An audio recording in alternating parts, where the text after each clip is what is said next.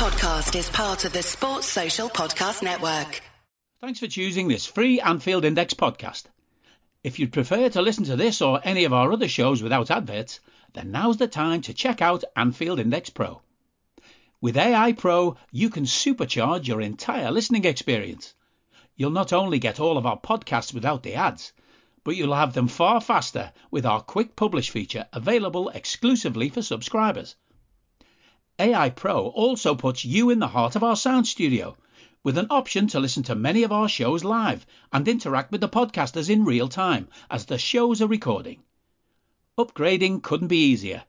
AI Pro is available on all popular podcast platforms, and we have our own apps for Apple and Android. Just head on over to AnfieldIndexPro.com and get started today. Hello and welcome to your post-match Raw on AI Pro. Podcasting to you from my field here in beautiful rural Ireland. I'm Trev Downey, and joining me to give their reactions to Liverpool 2, Everton 0. We did a win in the Premier League from Anfield are Dave Hendrick and Jim Boardman. That's all that matters really, Dave, at the end of the day. We've had a little preamble chat here about whether we were excellent or Everton were awful. Doesn't really matter, and yet there was at least enough of a decent performance there for us to take some joy from numerous aspects of tonight. Yeah, we were okay tonight. We were okay. Let's not get carried away.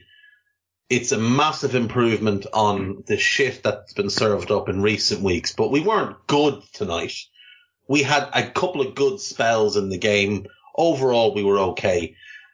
This was a very strange game of football, but it was a strange game of football even before the game itself took place, because I asked the question today on Twitter, was this the biggest derby that we'd played under Klopp? Because both sides were desperate for the 3 points.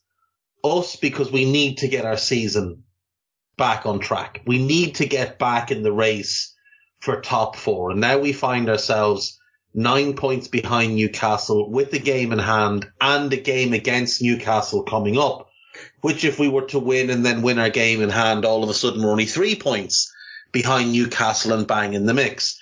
They needed the 3 points because they're 18th in the league and facing relegation.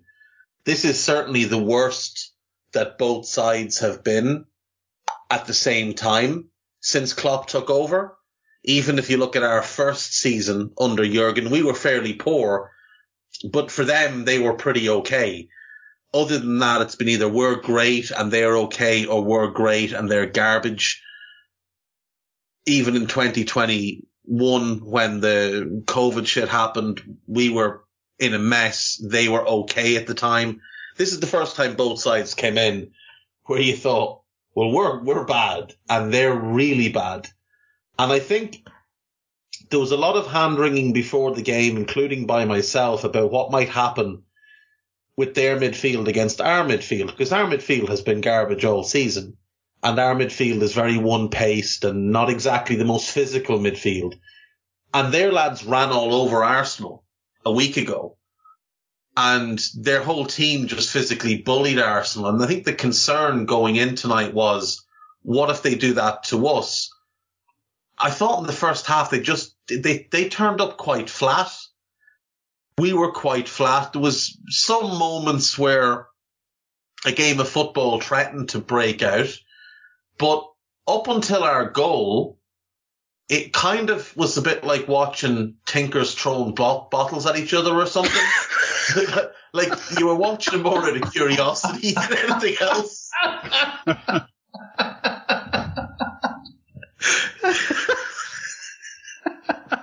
Oh wow, that's the most Irish moment on a podcast ever. I agree, and I have one question to put to you in terms of your immediate take, because it was you immediately were saying, "Oh, lads, they were awful." My take on why I'm not going to get too high on this performance is, on a different night we could have got mugged there. Because we did actually have a couple of defensive lapses that were bang typical of our most recent stuff. It was balanced. Look at our goal, Trev. 20 seconds before Mo Salah scores. That's it. They hit the post. Yeah, They hit the post. Exactly. And if that goal goes in, we can't. Like, no Liverpool fan could have sat there and gone, "Oh, we're unfortunate to be behind here. We don't deserve to be behind," because it had been a very poor game. It was a poor game of football to that point. You know, if they'd scored, you would have just gone, "Okay, fair enough." We score, you go, "Okay, fair enough." Like, it was the first real moment in the game where anything interesting happened. They hit the post, and it's a super break by us, and we'll talk about it in a bit. But if the Tarkowski header goes in, we're not undeservedly behind. It's not like we were playing well up to that point. But thankfully, it works out in our favour. We get the goal. We get to half time. We get a second goal early. And then they kind of gave up. You could almost see the collective heads drop. Tarkowski went quiet. CODY went quiet. They weren't talking out.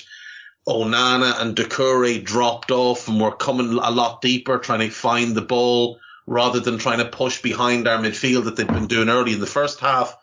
The two wingers just might as well not have been there.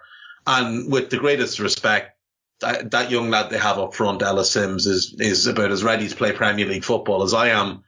And Dyche did him no favours at all throwing him in there. But like I say, once the second goal went in, it sort of felt like they gave up. And it was like, well, I don't think they've come from behind to win a game all season. I think they've come from behind once to get a point away to City. I think when the second went in, they realised we're not scoring two here. So we might as well just get through this as best we can and go again next week. Yeah, and led by James Tarkowski, kick as many of our lads up into the air as they can with literally no response from the referee.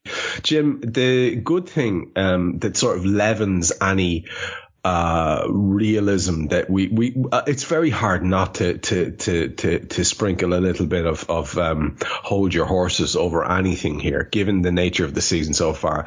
It would be a kind of daft and incredibly naive. But what does leaven that a little bit and sort of lead you to wonder about the potential for getting the season back on track was a couple of things. First of all, you see a goal for a kid who, God, he desperately needed it in Cody Gakpo. And he grew in stature in the game as it went on as a result. You see a goal for Mo Salah, another man who desperately needed same. You see a performance by Stefan Bajcetic. And granted, yes, Everton's midfield were not what they were in their previous impressive showing. But honestly, who cares? Because that kid was strolling around that midfield, putting in tackles, making crossfield passes, keeping things ticking over, turning into and out of trouble with the sort of gay abandon that you can only have when you're that age. These are the kind of things. Oh, and Andy Robbo winding lads up. These are all those things that we can lean into and think, all right, I'd like to see some of the Liverpool characteristics returning to this team, some of the Klopp era staples returning. And there were a few of those for us to enjoy today. Oh, yeah, definitely. I mean, first of all, my God, I've not been as worried about a derby game as much as I was about this one. I can't remember the last time I was this worried about a derby game because it felt like, you know, the so-called local bragging rights could go on forever because they'll probably go down and this might have been the last derby for years. But it didn't happen and we won. And we did win with like lots of signs of that Jurgen Klopp trademark team that we thought had gone. And my main sort of take from this is, you know, have we kind of started to remember who we were? Because we'd had this terrible amnesia about how good we were. And I mean, what a difference it makes when you've got a bench like that as well, where there's actually options on the bench. And maybe all those players weren't fit to start tonight, but three names on that bench that we've been dying to see involved, you know, in recent weeks when we've had like two strikers who have both not been doing so well and trying to make, you know, fit someone in as a third and all of this stuff we've had to put up with. And it's the two fullbacks being more like themselves, makes up for the fact that at centre back we weren't that strong tonight. Full back, they were showing what they can do. And midfield, yeah, definitely. I saw the lines up before the game. I just saw the sort of formations and I thought, oh my God, 5 in midfield from them. and 3 from us, but it won't be 3 because there'll be 3 players, but there won't be 3 players because the way our midfield has been playing. But I mean, that young lad, Stefan, I mean, he was 3 players himself, and then the other 2 sort of pitched in a little bit. And I mean, yeah, they are bad. Everton are bad, but the way we've been since the World Cup, even the way we were before the World Cup, this season's been awful for a Liverpool fan to see the contrast from last season to this. And you know, you've got to build on things. You've got to start getting your confidence back. You've got to start turning things around. And I mean, my God, we were careering into who knows where. We were heading off the edge of a cliff the way we were going.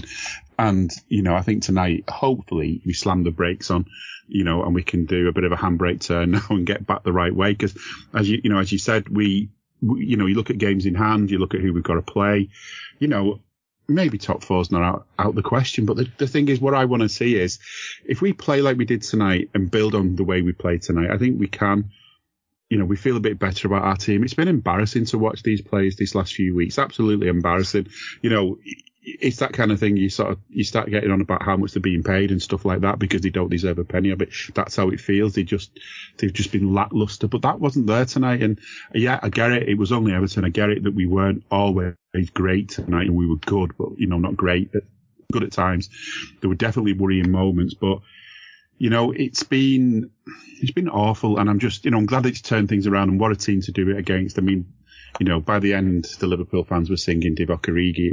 It was a party atmosphere in the end. And it's not so much for the performance as the way that it's a turnaround from where we've been and who it was against. And, you know, it means a lot. It means a lot, that result tonight. Woohoo.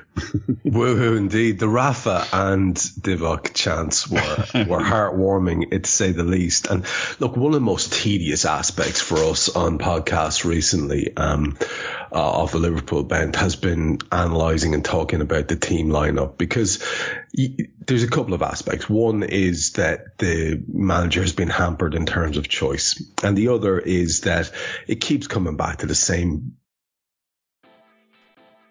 Are you that person who has everything? The coolest merch and those must-have fan threads? Well, over at our Anfield Index shop, we've gone that extra mile when it comes to pimping up your Liverpool collection.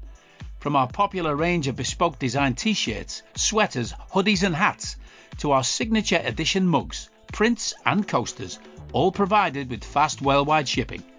We have something for every red. We also stock official LFC merchandise and are licensed with the Premier League and UEFA to sell official iron-on shirt badges and sleeve patches. As a listener to this podcast, you can get 10% off everything with coupon code AIPRO10. Just head over to AnfieldIndex.shop or find us on Etsy by searching for Anfield Index. Inevitably quite tedious discussions, and he went today with the team, and I think what we'll do is we'll look at Liverpool last for once, because I don't know how much there is to say about it. I think we've kind of on various shows said all there is to say. He made his choice. He left on the bench today Harvey Elliott, who he's often started. He left James Milner on the bench, who he's often started, and probably most controversially left Keita on the bench, who he's been starting recently. There's not a whole lot else to say. Other than that, he seems to have gone with what I think is nominally his best team, with the likes of Virgil, Diogo Jota and Bobby Firmino back in the squad but not ready to start. So if you guys have anything to say about the Liverpool lineup, please feel free. But like I say, it does feel like the most dead horses to be flogging. I'm interested, and Jim, I'll start with you.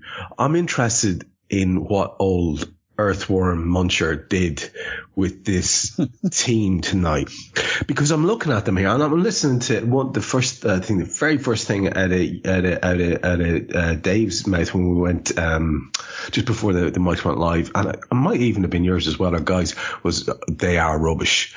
And you've said it there in your, yeah, they're not great, they are bad. But I'm looking at this lineup. Okay, so Pickford, whatever people think about him, he is what he is. Pickford has the potential to be there in a team that's in the higher reaches of the league. Whether you like him or not, he can have a purple patch, and he is what he is. Tarkowski and CODY have been in teams that have been in 6th, 7th, 8th in the Premier League. Coleman is a solid citizen. Probably tonight may well be one of those nights where he's starting to think, actually, it might be the end of my time, but has been a stalwart for Everton in the past. And they went with Mykolenko on the far side. Now, you mentioned the 5 across the middle. And in Idrissa Gueye and Doucouré and Onana, they had a much vaunted unit that was, you know, by your own admission, giving you a couple of nightmares, and Davis said the same. And with McNeil, I don't know, does he flatter to deceive a bit? I thought when he came on the scene first under Daishi, I thought, yeah, he's a real footballer there. And then Iwobi on the far flank, who by all reports has been one of their best players.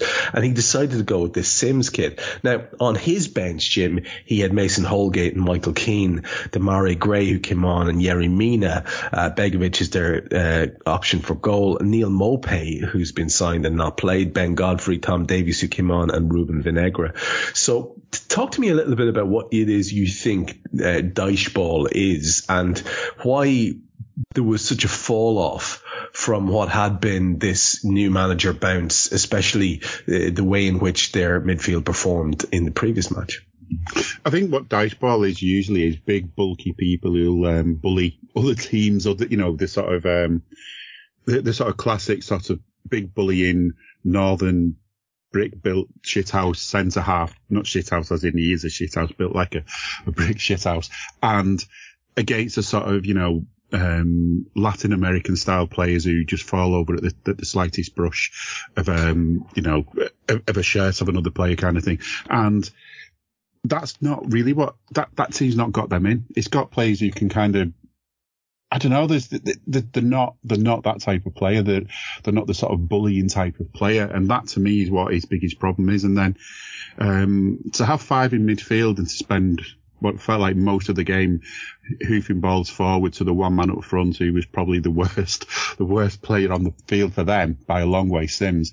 I just think at the moment he doesn't really know what it is, because I just don't think they're the kind of player that he's used to dealing with. And you're right. I mean, Cody's one example of a player that, okay, I wouldn't want him for us now. I mean, he was one of ours once. I wouldn't want him for us now. But at Wolves, he was a star man at Wolves, and he was kind of, one of the people that helped them stay where they were in the league, and, and sort of, put a sort of decent show on from time to time. And I mean, he looks a shadow of that kind of player tonight. And, I think it's pretty obvious these are not Sean Dyche players, and this is going to be the biggest problem now, is getting them to play their way he wants to play. Because I just thought, thinking of Dyche more than the players, we're going to be bullied off the park tonight. That's going to be the issue. The referee is going to have to be good. We're going to see them falling down easily and then, fouling us, and we're not going to get free kicks. This kind of game, the sort of frustration game that we've seen when we played people like Warnock and, I'm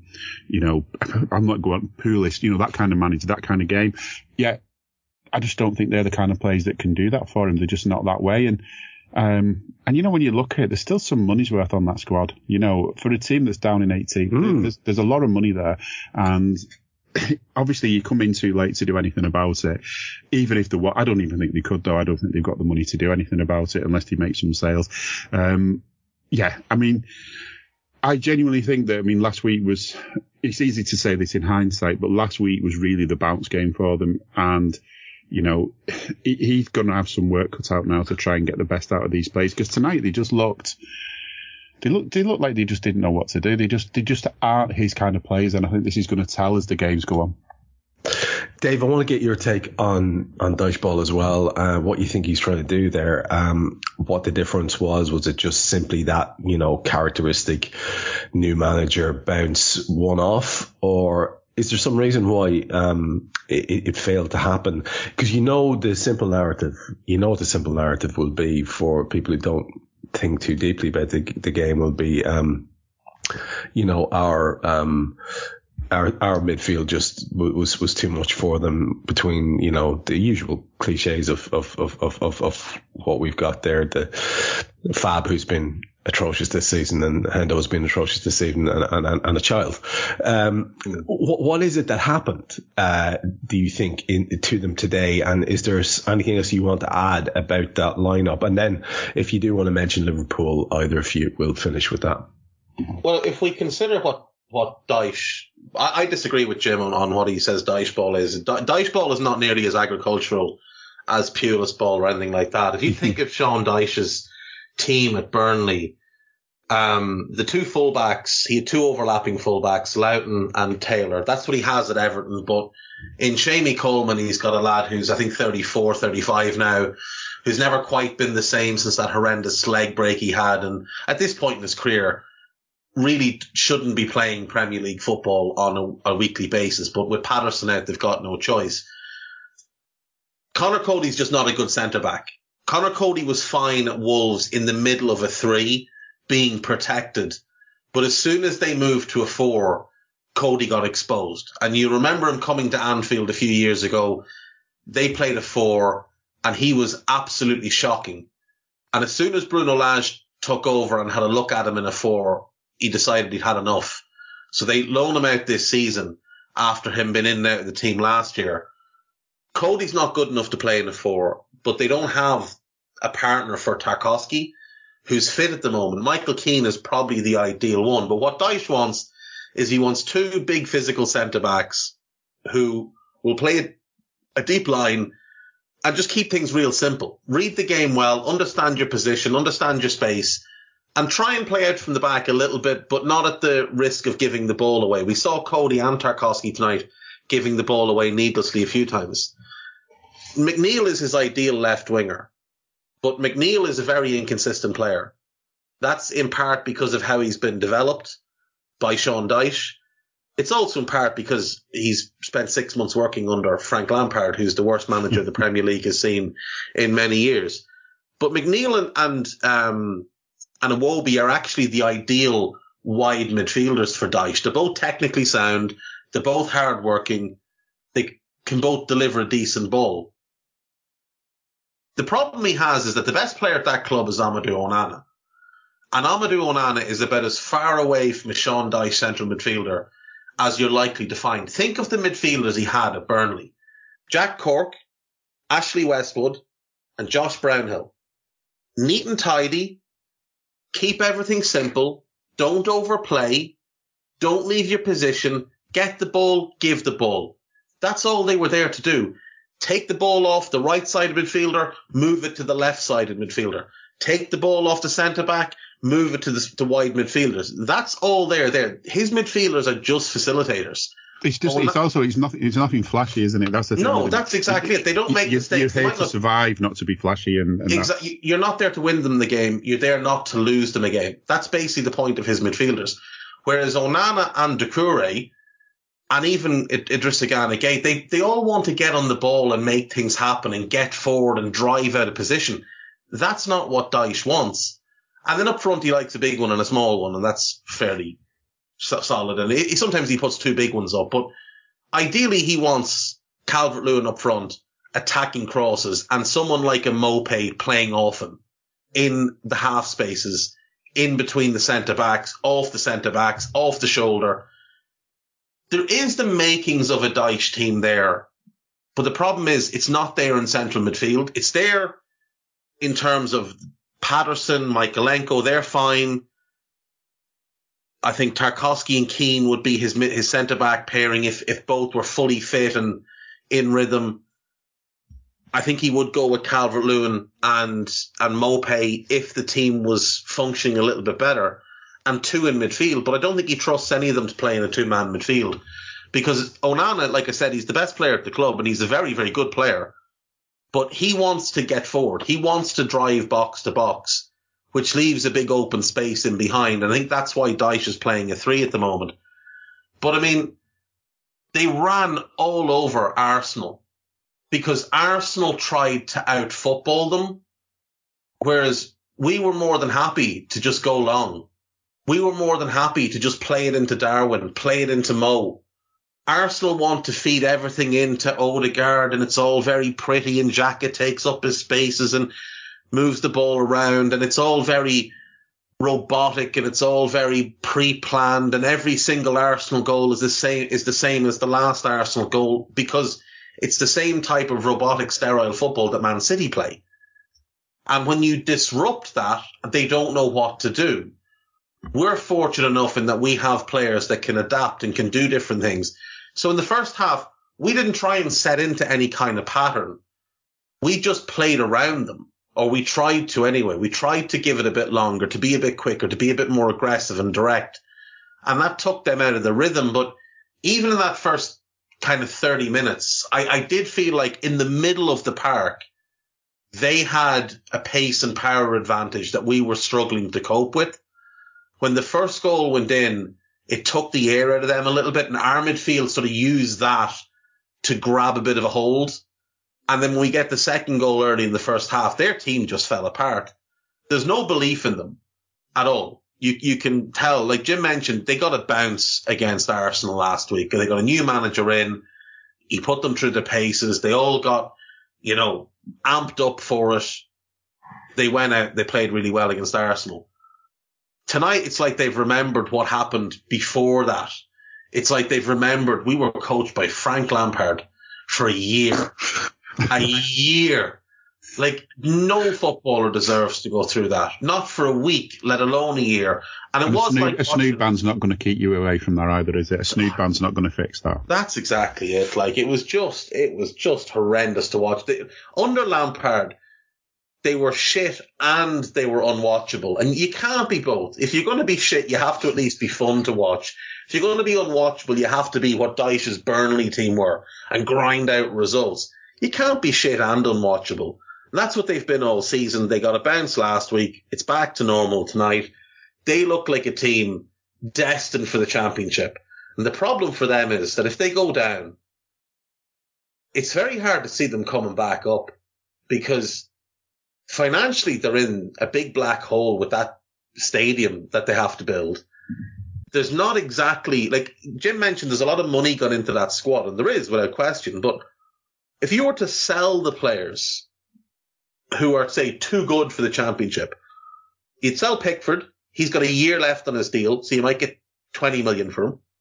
You'd sell Onana. You might get 40, 45 for him. Nobody will touch Calvert-Lewin because he's always injured. And I'm struggling.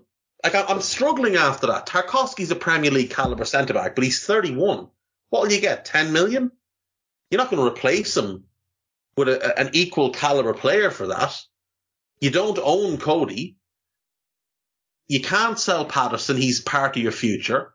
You could probably sell Michaelenko. You'd probably get 15 million for him. But you're going to have to rebuild your central defenders. You have to replace your goalkeeper, replace the left back, make up for the financial losses of not having Premier League money.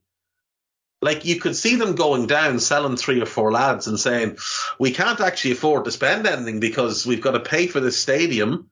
We're not getting Premier League TV money. Parachute payments are what they are, but how many of the players have got contracts though as well, where they can have a pay cut if they get relegated? And so the best they're gonna get is to loan players out. And that's the thing. To cut the wage bill a little bit, but they'd still be subbing the wages. Yeah, and the thing is, if you look at, say, Onana, right, you might sell him. If you stay up, you might get 40, 45, 50 million for him.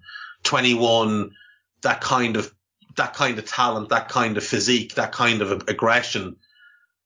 But who's to say that he doesn't have it in his contract that if they go down, he gets sold for 15 million or 20 million? Yeah. Like, this is a very stupid club. As Carragher has said, and I've said multiple times, this is the worst run club in the league by a mile. It's not even close. They're the worst run club in the league by a mile. They spend something like 90% of their revenue on wages. So they're running at a loss all the time. And if those players don't have clauses in their contract, and some of them won't, some of them will not have contracts to say if we go down, you cut your wages, because when they were signed, Everton were a very comfortable mid-table team. Who were going places. They were a mid-table team who were going places in their eyes. They were about to be challengers to Liverpool and become the best. They were going to become a team that was Europa League regulars. They spent all that money. And I guarantee you the likes of Pickford, he won't go down with them. He'll insist on a transfer. But the likes of Pickford, Tarkowski, I bet they don't have clauses that say if we go down, you have to take a cut. Wobie's another one. They paid 40 million for him. He's got to be on big money. He was coming from Arsenal. He's got to be on big money. Did we get any details about what Sean Dyche's contract is? I mean, is it really, is he being really well remunerated? Because it's a $3 million bonus if he keeps them up. Okay.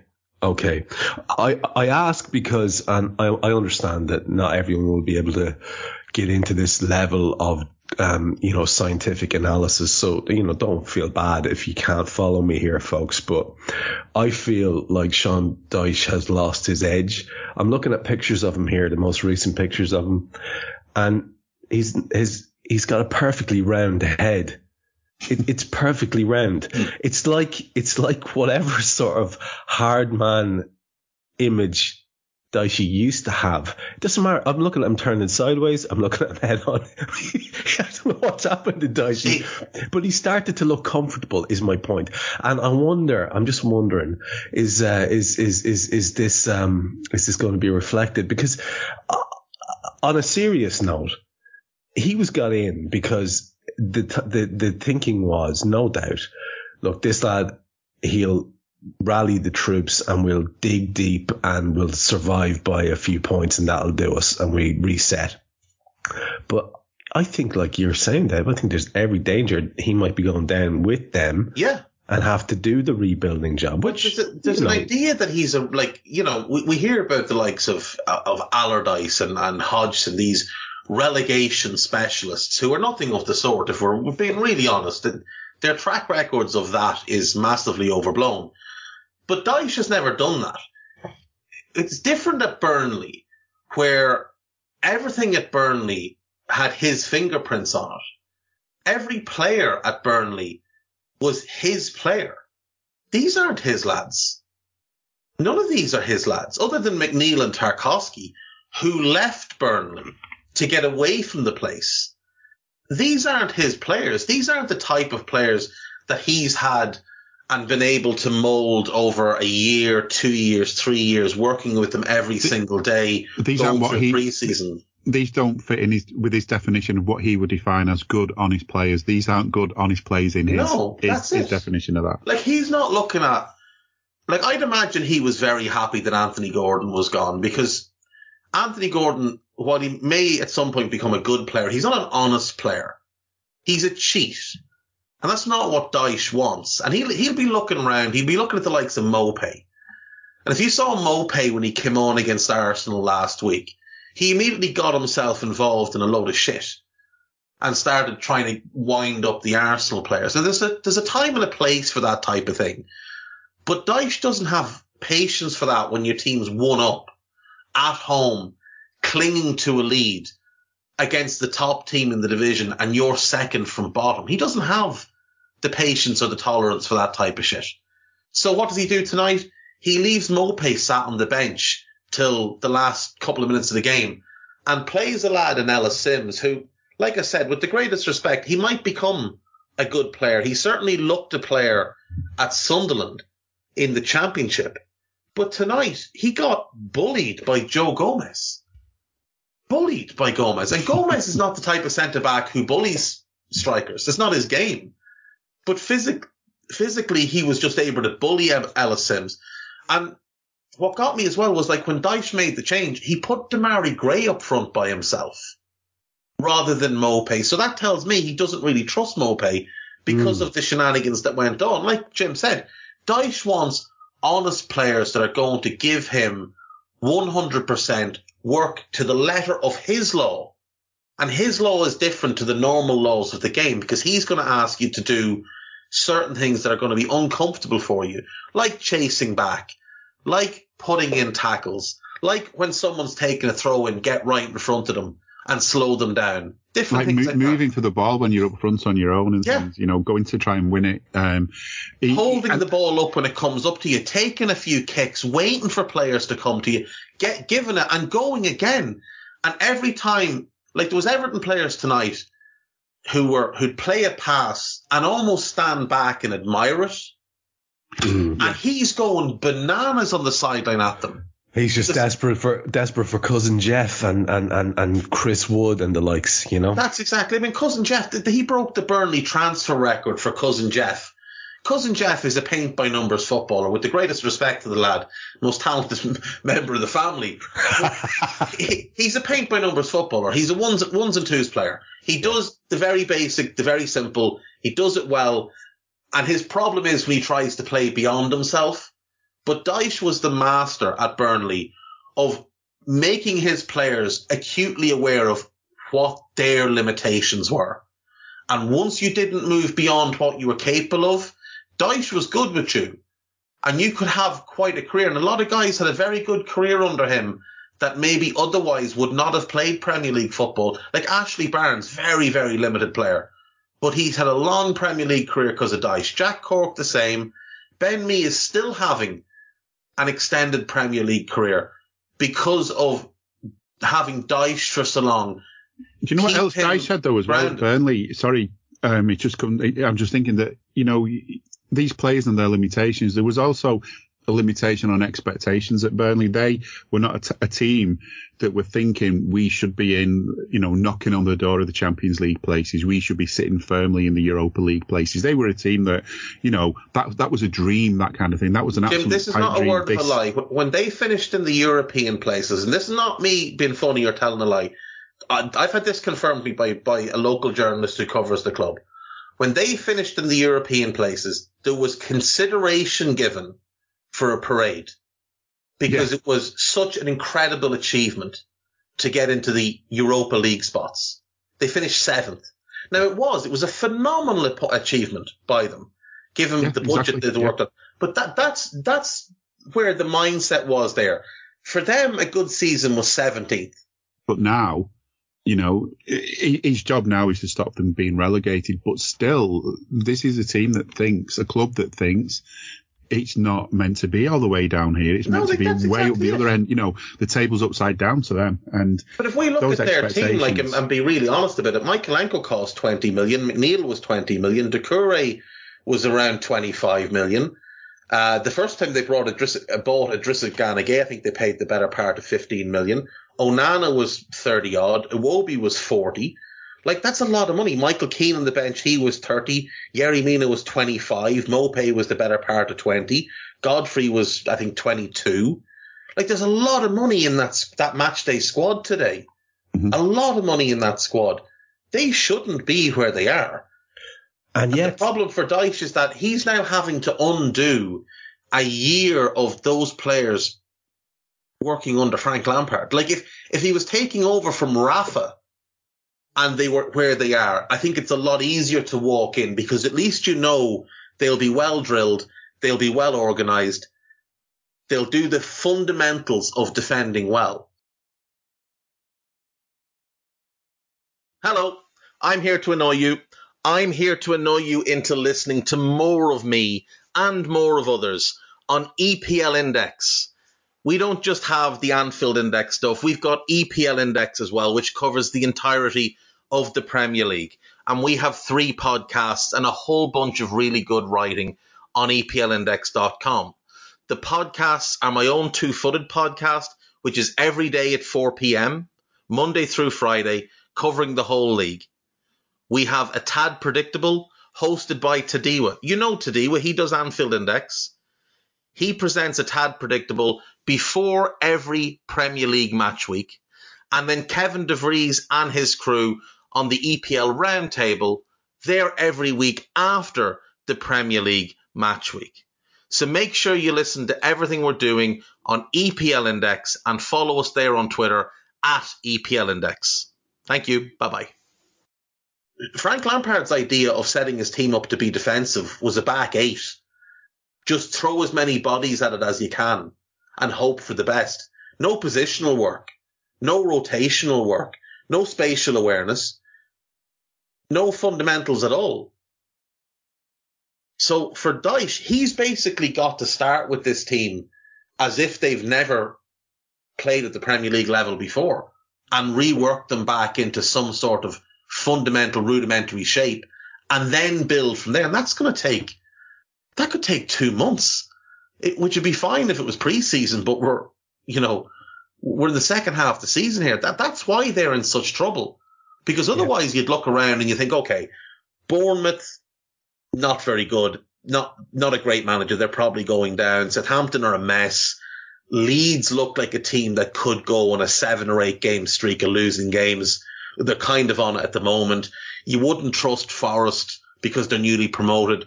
You're not going to trust Leicester because they've had such a bad season. Palace look a little bit wobbly. Wolves and West Ham are well managed and have more talent than Everton, so they'll probably get out of it. But you'd look at the rest and think there's definitely 3 teams there that could go down instead of us. But because of where they are right now and what's gone on there for the last year, other than Bournemouth, I'm not sure there's anybody I'd be certain of will finish below them. Jim, the game for us started with less than stellar sort of feel to it. If anything, the opening few minutes probably did have a bit of an Everton sort of feel to it, and there was a very shaky bit of Joel Matip defending on, I think, the 6th minute, which upset me deeply, because you don't want to see this guy dismantling what he has built up. Tarkowski took out Nunes on 9 minutes, which led to a free on the edge of the box, and Tarkowski putting a flag down for what he would continue to do is to kick our fellas up in the air under the nose of this referee, who just seemed to be allergic to cards. On 10 minutes, that free kick was hit straight into the wall by Mo Salah. Things not looking great. Now, soon after that, Mo was taken out again. I think it was Tarkowski again, and Jamie Carragher is sort of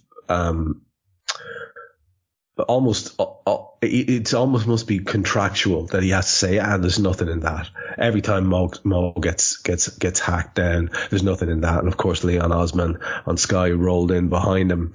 We did have a chance in 17 minutes. It was a Cody Gakpo header from a volleyed Darwin cross. Darwin on the left, Cody through the middle. It had been a quick throw in from Trent to Mo Salah. Bajcetic helped the ball across, and then it was Cody's, like I say, it was Darwin's volley cross for Cody. Now, listen, it's not a bad chance, Jim, and probably the kid should have done better, but it would speak to a fella who is maybe lacking in confidence in front of goal. Onana went in late on Alisson on 19 and probably should have picked up a yellow for it. Darwin cut in, had a shot from distance on 20. And there was a decent bit of pressure. And of course, the word used again and again and again by the commentary team was intensity. It was almost like they were trolling us. The crowd and the songs, I thought at this point, were really good. There was a nice buzz around Anfield. And you and I are going to take it right up to to that first goal. Hendo did ping one on his left foot into the net, but in the build-up, Trent had been offside. That was on 26 minutes. And then we get to the moment of excitement. They have a corner, and Tarkowski, who's coming from the right-hand side, heads the ball all the way across the face of goal and hits the far post. It comes back out. There's an attempt by them that's blocked, and the ball makes its way across, and eventually is passed to Darwin, who plays it to Mo, who plays back in Darwin again. He raids all the way down the left flank with tremendous pace.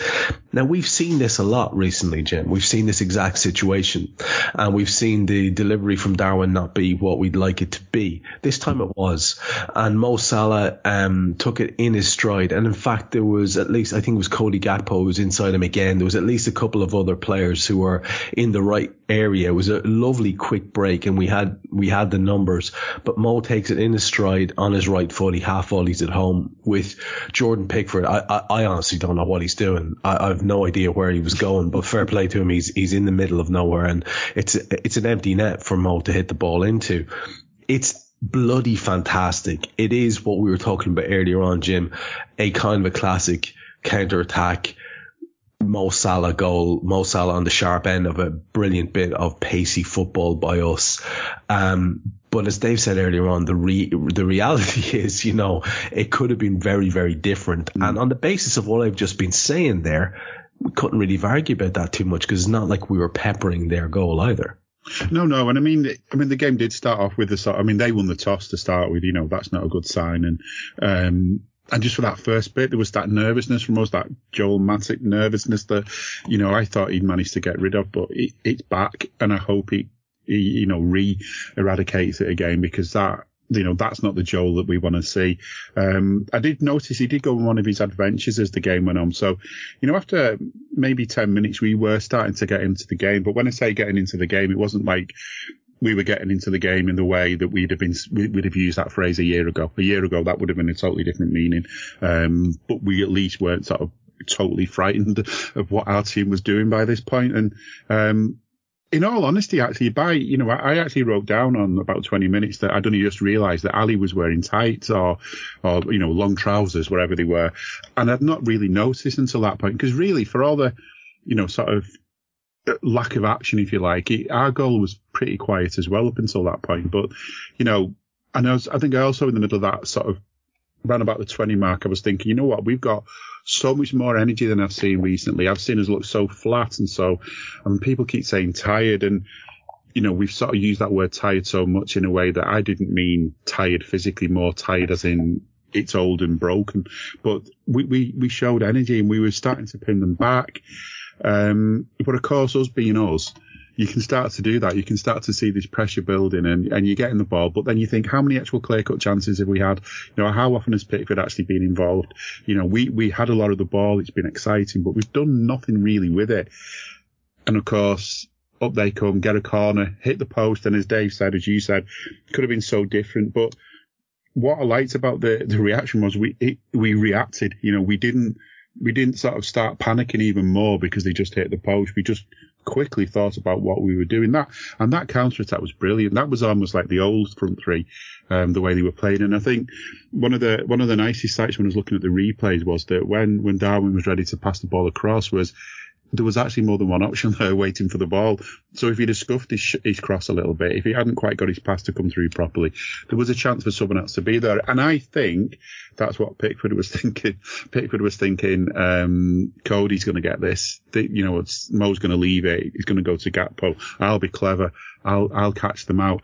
But no. And another thing as well is the way we've been playing lately is, even with that kind of pretty much open goal that Pickford had given to Mo, the way Mo's been playing lately, it would have just gone just wide, wouldn't it? This confidence thing I've been talking about has been from front to back of the team. They've just been lacking in it. Even in games where we've seen Ali not looking his best, tonight Mo was looking much more like Mo Salah. I mean, there were still some moments where he wasn't, but he was looking much more like it. And I think that to me was one of the most heartening things about that was, I was thinking, oh my God, they've hit the post. This was inevitable. We've had the pressure. They've sort of turned the game against us. I wouldn't say either side would have deserved to have been in front at that point. And it would have been wrong to say it would have been undeserved for Liverpool to be behind, but neither side had done enough to deserve to be in front. And yeah, it's worrying that we can still have those moments. And this is the thing we've got to take from this. I really enjoyed that win tonight. I'm really happy about the win tonight. I'm really happy about that goal. I mean, the way we did it so quickly, that's the way that you can put fear into opponents. And that makes them less brave about playing against you as well. When they know that you can be that dangerous, they're a little bit less brave against you. And that helps you as well. Whereas lately, teams could be brave against us because we've been hopeless going forward. But that's the thing. You've got to sort of have some reality of what we are like and say, look, by all means dwell on the positives tonight, but tomorrow there's still some lessons to be learned and some stuff to be spoken about and some tweaks to be made. But, I think that just the nice thing was that way we broke. I mean, that felt like old Liverpool, the way we did that. But again, it kind of felt like older Liverpool, the way that, we almost let them in after being, I would say, pretty much getting to be in control of the game up until that point. It's very interesting you mentioned that, and I might just bounce that as a kind of a segue to go over to Dave just to get his thoughts on the first half and finish it out. So, I mean, what happened for the rest of the half in terms of incidents? Nothing really of note. Some decent pressure by us on the 40-minute mark. Tarkowski should probably get a yellow for a tackle on Henderson at 43. And Bajcetic, I've noted here at the end of the first half, was absolutely tremendous in almost everything he did. But Dave, it's an interesting point that Jim raises there. And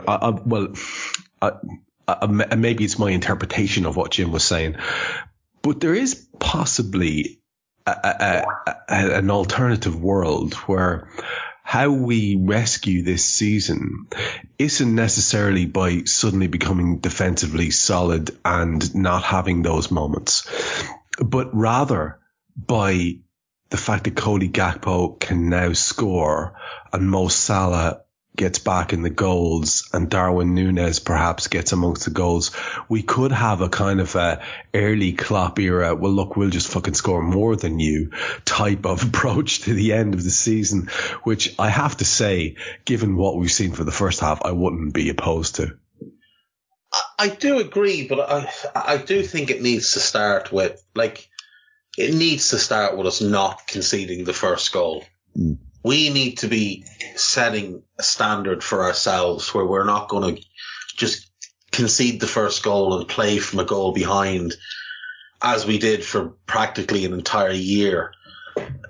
That needs to stop, and there needs to be a lot more focus. The mindset needs to improve. But yeah, I mean, the problem with that, Trev, is that when we used to do that, we did it by running over teams. Now, yes, we can run over teams with Mo and with Darwin and with Jota and with Diaz when he comes back, but we also did it with Ox and with Henderson, with Emre Can, with Ginny Wijnaldum, with these dynamic midfield players who could just get up and go. We don't have any midfield players like that anymore. I mean, Henderson's still at the club, but he's not the same player anymore. So, yes, we can hit teams on the counter and score goals like we did today off. You know, the first one is a counter-attack from a set piece against us. The second one is a turnover and a quick 1-2, and then we're away to the races. But in order to score those goals, you also need to be strong defensively. You need to be able to clear your lines defensively. You need to be able to invite a bit of pressure on. And in order to be comfortable inviting pressure on, you have to be good defensively. So I do think we can find a balance here. I don't think we necessarily need to go as defensive as, say, we did against City, in probably our best league performance of the season. But at the same time, that type of approach is something that will work against the better teams.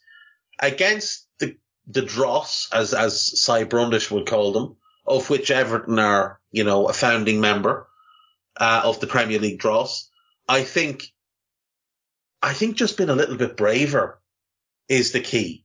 Just a little bit braver in terms of the decisions players make on the ball. Like for Andy Robertson today with that second goal, when he gives the ball to Henderson, it would have been very easy for him to make a run out wide and wait for some play to develop and then come back to him in a crossing position. But instead he makes the central run, takes the ball back, and runs at the heart of them. Yeah. And that's the type of thing that our players need to do a little bit more of. Make those brave decisions. That's a really good segue. I like where you're going. It's a really good segue to get into the second goal, which we will do in a second, you and I talking about the start of the second half. But you've brought up a point and an adjective that we might as well just pause now and have a word about this kid, because you've pretty much defined what Stefan Bajcetic was this evening, which is incredibly ballsy in the way that he played the match. Whether or not you want to make qualification statements about, how good or otherwise Everton were in that particular department, this is a fella who really stepped up in a way that isn't hype or one-off, or he stepped up in a way that just showed that he's walking around the Merseyside derby and he is the best midfield player on the pitch by a considerable margin. And as a result, honestly, the best player on the pitch, because there was no particularly outstanding defensive or attacking performance. I mean, we saw lovely bits from CODY, from Darwin, and from Mo. But as a result, he's the best player on the pitch. Yeah. And I think that's like, it's too easy to sort of breeze past that. That's an outrageous achievement for that kid at that time, because it speaks to his bravery, it speaks to his ability first, but it speaks to his bravery and mentality. You see what I'm talking about. He's turning into and out of dangerous positions, and he backs himself every time. He's demanding the ball under pressure. Yeah. But you know what it is, Trev? It's not his ability that stood out to me tonight, because that came later. What stood out to me tonight was in that first half, they clearly targeted him a little bit because he's young. Let's rattle him. Let's get in late a couple of times on him. Let's leave a little bit on him. And he found himself on the ground probably 3 or 4 times in the first half hour or so. Yeah. Where somebody was just a little bit late getting to him, or somebody jumped into him going for an aerial ball and just put a little bit of extra on him. And he didn't whinge. He didn't moan to the referee. He just got up and got on with it. Yeah, he just got up. And that to me is massive, because we see other players, not necessarily talking about Liverpool players here, but we see other players, they get put in their arse a couple of times and they whinge into the ref. And everything's, oh, ref, they're kicking me, ref. He didn't care. He just thought, okay, you're going to kick me, fair enough. And he left a little bit in on 1 or 2 of them. You know, there was a tackle in the first half over on the touchline in front of the dugouts where Onana flung himself into it and Bastic flung himself in as well. Yeah, 2-footed. It was great. You're in 2-footed. I'll go in 2-footed. Yeah. You might be bigger. You might be stronger. You might be a little bit, more physical at this point, but I'm not afraid of you. You can't get to me. That's the thing he's saying, is that you can't get to me. And that's what impressed me more. Like some of the passing that he displayed in the second half was outrageous. Like the confidence to just roll his studs over the ball. It was a little bit Thiago-esque, a little bit Alonso-esque, but what really impressed me was, number one, the mentality, the unflappable nature of this kid is unbelievable. But secondly, in that first half, I thought Fabinho and Henderson really struggled for the first half an hour. And I thought they were a little bit all over the place in terms of their position. And he was just sweeping over and back behind them. He almost had like this roving detail. Like if Henderson pushes up, forget about Fabinho covering across. You just go and cover across if you think that's what needs to be done. And at times we had a little bit of a double pivot where he was on the right of that with Fab to his left. And you would have been mistaken for thinking he was playing the 6 and Fab was playing the 8. Yeah, I agree with you. He was a bit of a pretendy 8. He was doing a bit of everything. As Jim said earlier. Yeah. That was what Gini Wijnaldum was brilliant at. Yeah. And I do think that tonight, like we've all been impressed by him thus far, but we've also all been a little bit soft on him because he is 18 and we have overlooked some very poor defensive decisions, some poor positional work as a 6, as a strict 6. But tonight, as that sort of roving 6, that secondary 6, who, that, like you said, a fake 8, the way Ginny played it with more freedom to drop in and sort of read and react to what the opposition was doing as opposed to trying to anticipate it, that suited him so much better. And as good as he was on the ball tonight, he was levels above off the ball. Defensively, he was phenomenally good. And he gave that platform for the 29-year-old and the 32-year-old to grow into the game. And I thought both of them went on and had solid games. I wouldn't say either was good or very good, but they were solid. They were 6.5 out of 10, which is all we needed them to be, because that kid was an 8.5 to 9 out of 10. I will disagree with you on one thing though, Trev. I thought Trent had a very good game at right back, and I thought Joe Gomez had a very, very good game. Now, for Joe, you're kind of grading him on a curve against himself. He's been quite poor this season, but I did think tonight he stepped up really, really well. I thought he was aggressive. I thought he was front-footed, very, very calm, read everything well, used the ball well. I thought those two, Trent and Joe, really stepped up. I thought Matip was improved from the Wolves performance, but I mean, barring, shitting himself visibly on the pitch, he would have been better than Wolves. And Robbo, I thought tonight had a solid game, more going forward than defensively because he had very little to do. But I mean, he'd run Bacetic close for man of the match purely on the volume of piss that he managed to boil among Everton's players and fans just for kicking the ball away. Tremendous. But yeah, I mean, we should, that kid, he's 18 years of age and he's just walked into his first Merseyside derby and had a look around and thought, yeah, none of these are better than me. I'm just going to run this game. I'm just going to stay here and then I'm going to run the game from here and then I'm going to go over there and I'm going to take the ball off you from there and I'm going to give it to that guy all the way across there. And I'm going to do whatever I want, and there's nothing any of you can do to stop me. I would say, though, kudos to Klopp for putting him in tonight, because the game it is, it's a massive game, the derby. It's a cauldron. It's sort of, it feels like the eyes of the world are on you. And it would have been easy for Klopp to say, right, I'm sticking you on the bench for this one because I've got Milner, I've got Keita, who could, either of them, even Elliott, I've got other options there. I'm going to move you away from this one, move you out the spotlight. But instead, he's put him in. And that game tonight for him will be worth so much in his actual development as a player, because tonight he got the chance to try and see what he can do, to use his abilities and use his experience he's had so far to try things, and the things he tried came off. The player that I thought of at times with some of his crossfield passing, and that was Jan Molby. He was that kind of player that you think, oh my God, this is going to be some player. And, kudos to Klopp, because this is the kind of decision that, if we've been critical of Klopp this last, say, 6 months or so, one of the words that people have been using is predictable, saying that, it's predictable. He makes the subs at the same time every game and so on and so forth, and it would have been predictable to just move him out of this game, take him out of the spotlight just for this one game. And he didn't. And I think, this is what Klopp is about, is not being safe and predictable. So this is what, another little tiny nugget of hope for this season. I don't need a VPN. I've got nothing to hide. This is what I used to tell myself before I hooked up with LibertyShield.com.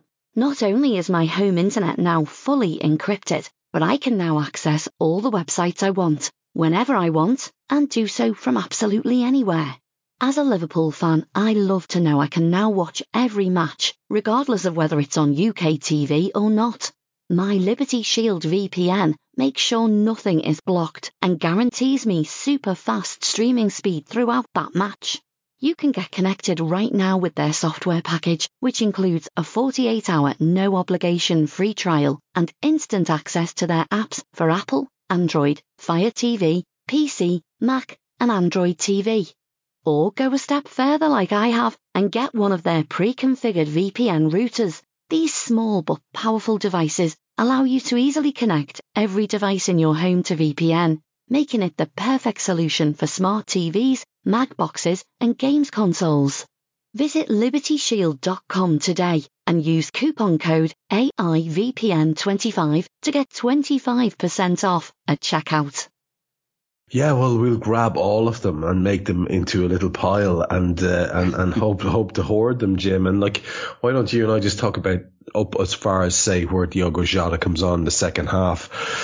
It starts very well, obviously, with a CODY Gakpo goal, and you can come back and talk to me about that in a second, just for the benefit of anyone who didn't see it. Dave mentioned earlier on that break from Robbo where he basically drove in centrally, which we've seen him do on so many occasions to great effect. Plays the ball on to Mo, who helps it on to Trent, and Trent's slightly deflected low centre from the right is tapped in at the back post by CODY Gakpo, arriving from that sort of left side. There was a query about VAR, and thankfully it was allowed to stand, because it's a massive moment for that kid, massive moment potentially for Liverpool's season, because if we do get CODY Gakpo in any of the form that CODY Gakpo is in before we signed him, well, we're a different looking proposition. On 54 minutes, there was another opportunity. Mo plays in Hendo down the right hand side, and it's a terrible sort of neither cross nor shot when there are actually at least two to aim at inside him. Iwobi has a token effort on 55. I don't know if that's their first shot.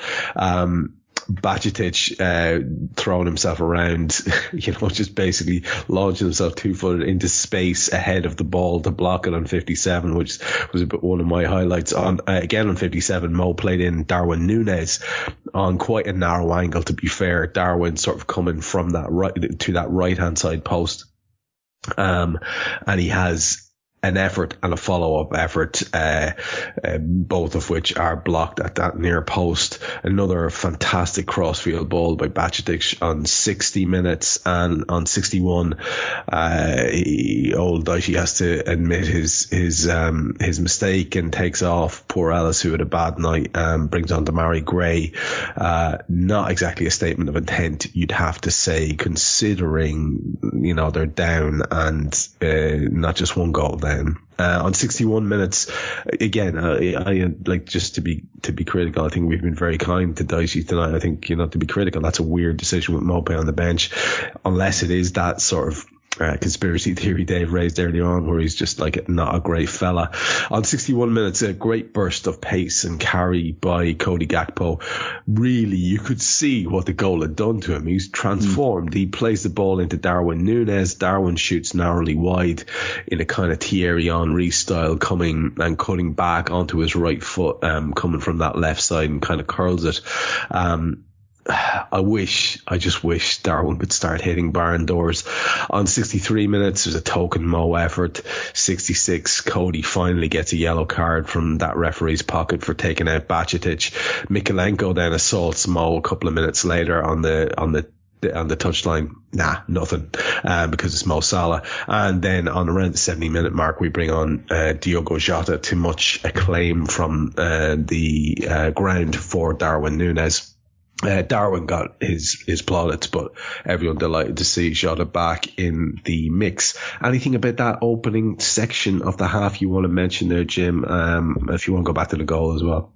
Yeah, I think definitely. The VAR moments, I thought this was starting to wipe the smile off Gakpo's face, because the smile on his face, he was so happy with that goal. It wasn't, it's sort of, strikers, that's what they're judged on. They can do so much. As you've just mentioned with Darwin, they can do so much in and around the game. They can create goals. They can disrupt defenders and make things happen that lead to goals. But what they're judged on is the actual goals they get themselves, and that's playing heavily on him. You could tell each game that went on, there was almost a sign that it was starting to hang over him, that he'd not got that first goal. But once it went in, the look on his face, you could just tell it meant so much to him. It was, it wasn't the celebration, where you get these plays with the practice celebrations. This was just out and out joy, and then a little bit of a moment of worry as the VAR waited.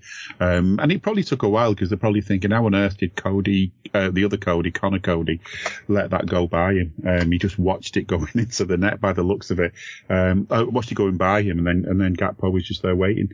And that then, as you say, Núñez, he was the sort of recipient of that wonderful dribble from Gakpo, because he'd now got the full confidence. And I was starting to see that, I think earlier on in the game, before kick-off, we didn't talk much about the Liverpool lineup, but one of the questions would be, which way are the front three going to line up, and would you have Cody out wide and Núñez in the middle, as you kind of would have expected?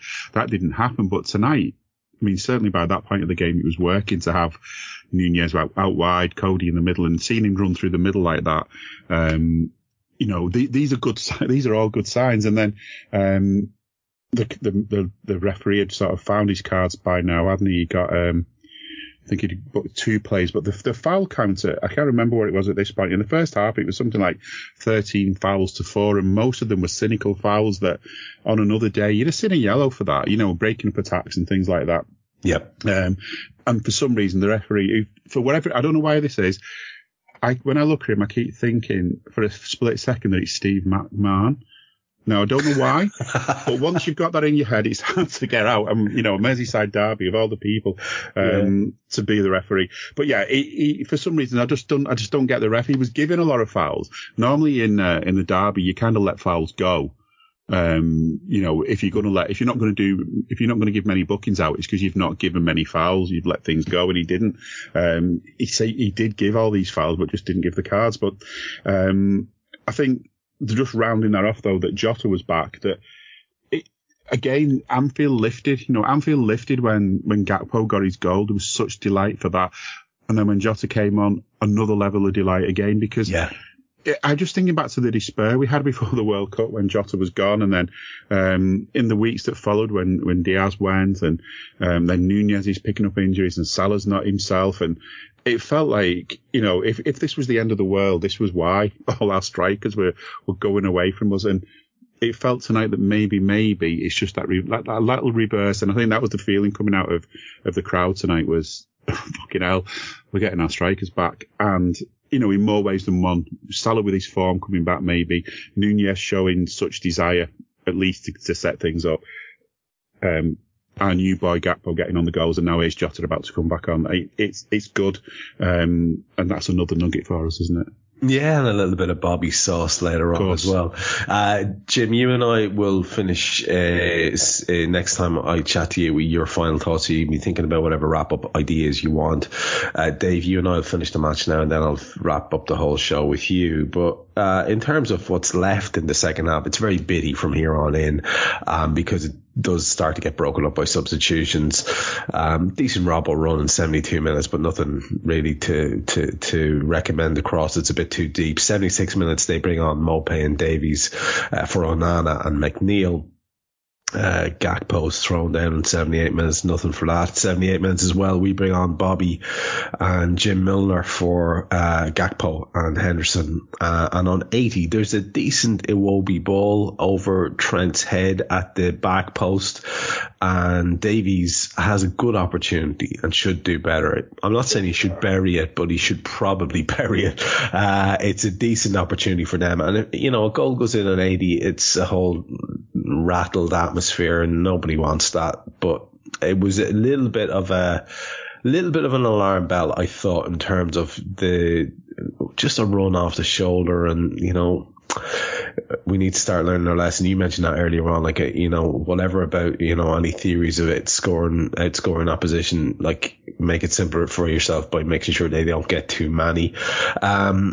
81, there was a great interception by man the match Bajcetic and a great carry, and I think there was a little bit too little pace on his ball into Mo, and it kind of slowed Mo down a little bit, and his shot ends up being deflected over by Tarkovsky.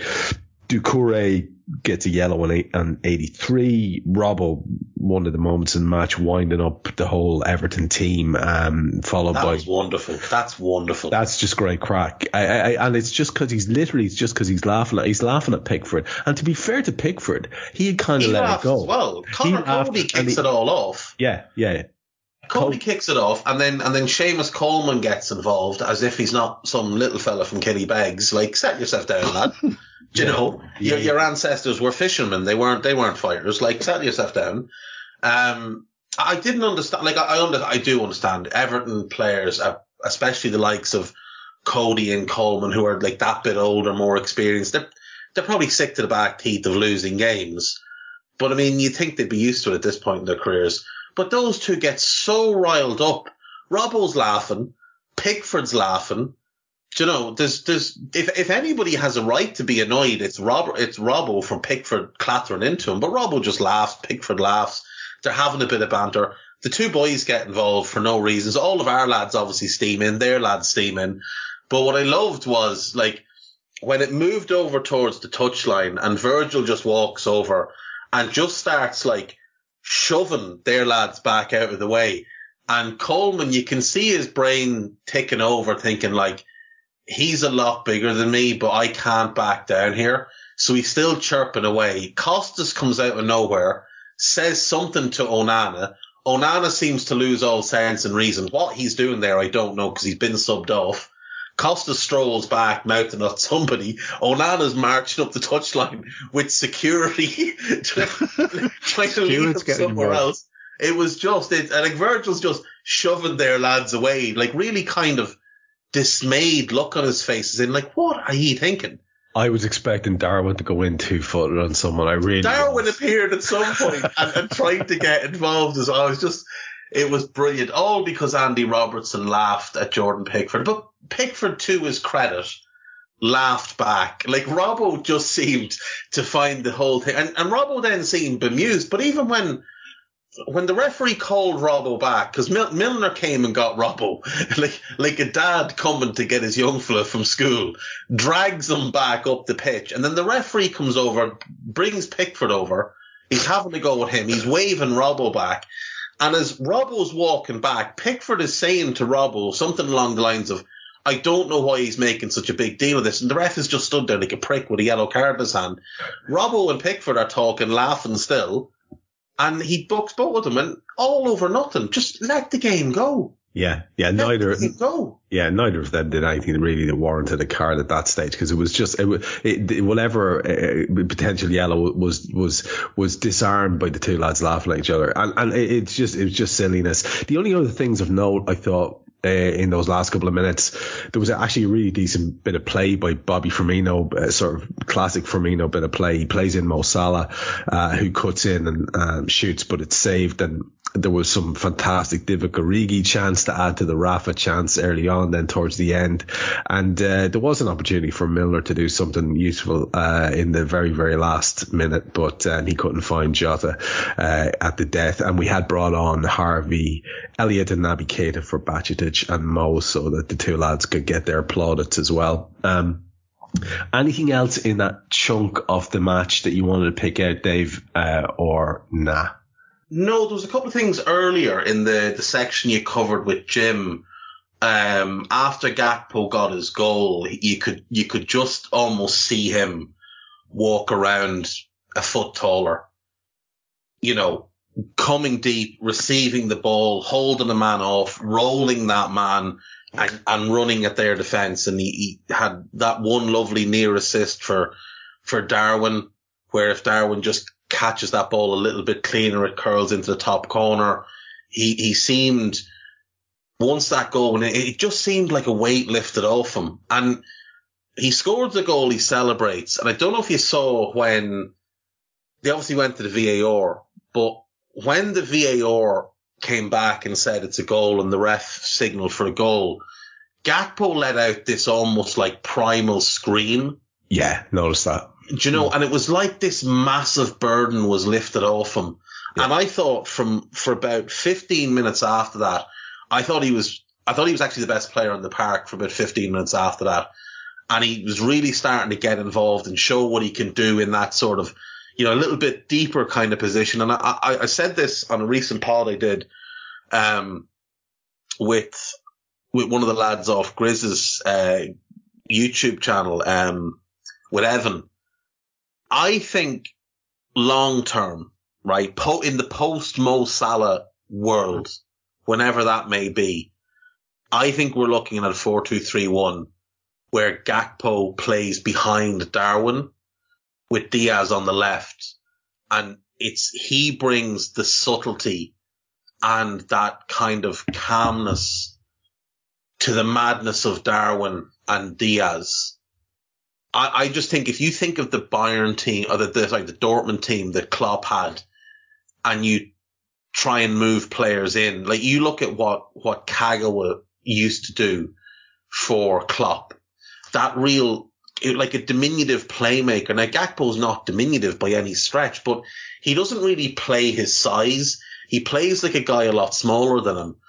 And I just think if you can bring the calmness and the technical level that he has, which is really, really high, and you can marry that with Darwin as a one-up, one-off type, I think that's where you'll eventually get the most out of him, is playing off of Darwin with an outlet like Diaz. And even if, like, it might well be Salah still on the right wing, it could be somebody else in time, but that to me starts to make a lot of sense. And then if Bellingham arrives and Bajcetic develops and we add another one or two in midfield and Thiago's still knocking around, all of a sudden you start to get a 4-2-3-1 that might be something really special. So I thought for Gakpo tonight, a huge night to get his goal. And then, like I say, I thought there was probably 15 minutes or so where I thought he was the best player on the pitch. And that was really promising because he has looked a little bit lost at times. He's come into a team playing poorly. Tonight, as we had a bit more confidence and a bit more about ourselves, I thought he started to show what he could do. And I think that's hugely promising for us. Sure is. Let's bring this home, Jim. Final thoughts from you and any heads up for anything that's coming up from you in the near future. Yeah, I mean, I think, first of all, I mean, Everton don't want my advice, but my advice to Dyche, if he wants it, and he won't want it, is he's got to stop that club blaming everybody else for their problems, because that's what they've done for 30 years. They've blamed everybody else. They've got to fix their own problems. They've got to sort out their own issues. And the only reason I'm mentioning that is not because I'm that bothered about Everton, but because I'm bothered about us. And I've seen it, this last few weeks before we've had this win tonight, that, there's so much stuff being said and so much blame being thrown around. And one of the things I kind of saw was this sort of response that was sort of like, Man City have got all the money, Chelsea have come in, they've now got money, Newcastle have now got money, there's nothing we can do, we should be glad for what we've had, that kind of thing. Look, you can't give up, you can't blame everybody else, you can't sit back and think we'll never win anything then because they've got all the money. You've got to do your best with the money you can get your hands on, look at changing how you're getting your money, look at fighting the football authorities, which maybe the Premier League might finally be showing some signs of being able to be for, but we'll see. But that's the thing, is we've not got to become like them and blame everything on everybody else. Let's fix what we can. And, those signs tonight are good. There's a reminder there of what we can be. But obviously there's still stuff to do. We need to fix what we can fix now. And we need to really plan for what we can fix in the summer. The one thing we're all sort of guilty of doing from time to time is we see a really good first 11 that's really, really working well together. And we can almost sort of name almost the first 11, maybe not quite at the minute. But the thing is, in a season, you don't have one first 11. You have lots and lots of 11s that come and play games for you, lots of 16s, lots of 5 subs that come on in a game and change games or keep you in games. So we need to strengthen. So there's lots still to do. We can't forget all this stuff we've been saying in the last few weeks. As a club, we still need to fix things. We've still got a lot of long-term work to do. But I think it's just so encouraging that tonight we saw those signs of what we can be. I think we can all agree that we're not a title winning side at the moment. Even if you sort of started again now on 0 points, we would not be winning the league this season. If we all went back to 0 points from here onwards. But, we've got the foundations there of one that could go back to being that, and let's hope we can work on it. It's the derby, and I'm made up with it. And that's something that I think, hopefully you'll get when we come to do our next Scouts of Tommies, which we're going to record later in the week. We'll obviously go big on the derby because, no matter how bad things are for Liverpool, there's always Everton. And I thought that had stopped last week, but no, it's definitely here. And if you want to listen to the Scouts of Tommies that we did last, it's well worth a listen, even if just, I think one of my favourite bits is when Tony Evans is explaining, what people in Liverpool do think of fans from outside of Liverpool. This sort of attitude of, local fans hating non-local fans is well, let Tony explain it better than me. It's not the way it's sometimes made out to be on social media. Nothing like that. If you're a good person, you'll get liked here just like you would with anyone. So, listen to Tony on that. Listen to Jay as well. Loads of that. But yeah, that's me. Fantastic. I heartily agree with you there. It's an interesting topic, and a recurring one. Dave, final thoughts from yourself and any, heads up for people about what's coming from you as well. Yeah, just the usual 2-footed every day, daily read every day. There's rumours that myself and yourself could be recording a buzz tomorrow, so we'll see how that plays out. There's a few other bits and bobs. They'll be scouted as well with Carl for Newcastle. And, as far as today, I just think a win is a win is a win. We should be very, very happy to have won a game, especially against that lot, because it serves 2 purposes. It gets us 3 points and sends them further towards a season or 2 in the Championship. Again, it wasn't vintage Liverpool, but it was certainly much improved Liverpool. I think the biggest thing to take from today, there was no moments of self-sabotage, which we've seen a lot of over the last 6-7 weeks or however long since the World Cup break. We didn't give them anything.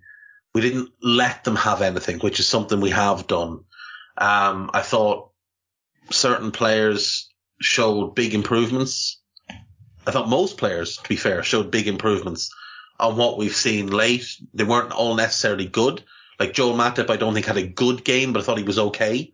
Same as Henderson and Fabinho, improved on what they've shown recently. I thought Gomez was a lot better, and I do think if Virgil comes back in, Joe has probably made a case tonight that it's him who should partner him, at least till Ibu comes back. Thought both fullbacks looked a lot more like themselves, and Rob O'Boyle and all the blue piss it's one of the great Derby highlights now, to be fair, because it was just so unnecessarily funny. But yeah, the highlight really is that kid in midfield. He was just so far beyond what you should expect an 18-year-old to be at this point in their career. Fearless, dogged, so intelligent, like levels and levels above in terms of his intelligence. You don't normally see an 18-year-old with any type of awareness. Normally you put an 18-year-old in the team and they're like a dog chasing a car. They know that they want to chase the car. They've fuck all idea what they'll do if they ever catch that car, but by fuck they're going to chase the car. Yeah. Like you watch Harvey, not to pick on him, but you watch Harvey defensively as a 19, 20-year-old, and then watch Stefan and watch the difference in them defensively. One of them has an elite awareness of what he's trying to do, and the other one is trying his damnedest just to get close to the ball. And I think that's what's going to separate him from a lot of others in his age group. I thought Darwin had a really good game. I thought he just looked like such a menace to them as well. A couple of good cross-field balls as well, which were nice to see. And obviously just the setup for the goal is brilliant. If anyone can tell me what Jordan Pickford was doing, though, I would really appreciate, because I've watched that goal 7 or 8 times now, and I still have no fucking clue what he was doing, because even if Salah doesn't get to it, like, Gakpo's right there. So if Salah doesn't get it, Gakpo's getting it, but Pickford is heading out beyond Gakpo. He's making a beeline for the tunnel. I'd love to know if anyone can explain that to me. Fair play. But so thanks to Pickford for yet another Pickford moment in a derby. He's almost Divock Origi levels in terms of notable derby moments that help the Reds. Yeah, for sure. As regards myself, tomorrow, myself and Jan are doing Malby on the Spot. We're going to record that around midday. And yes, indeed, myself and Dave are going to do a show, if we can find a slot in the afternoon, on Banshees of Inisherin and Collie Farrell and Brendan Gleeson and all that good stuff. Are you gonna, do you like it or hate it? I loved it. Yeah, I did. Yeah, that's the spoiler is, the two of us are going to be saying really good things about it. So if you want to do a hate listen, feel free. That's what's coming from me. If you have an opportunity to listen to Jim Boardman or Dave Hendrick doing podcasting, then you should be doing that. And if you are not, what is wrong with you?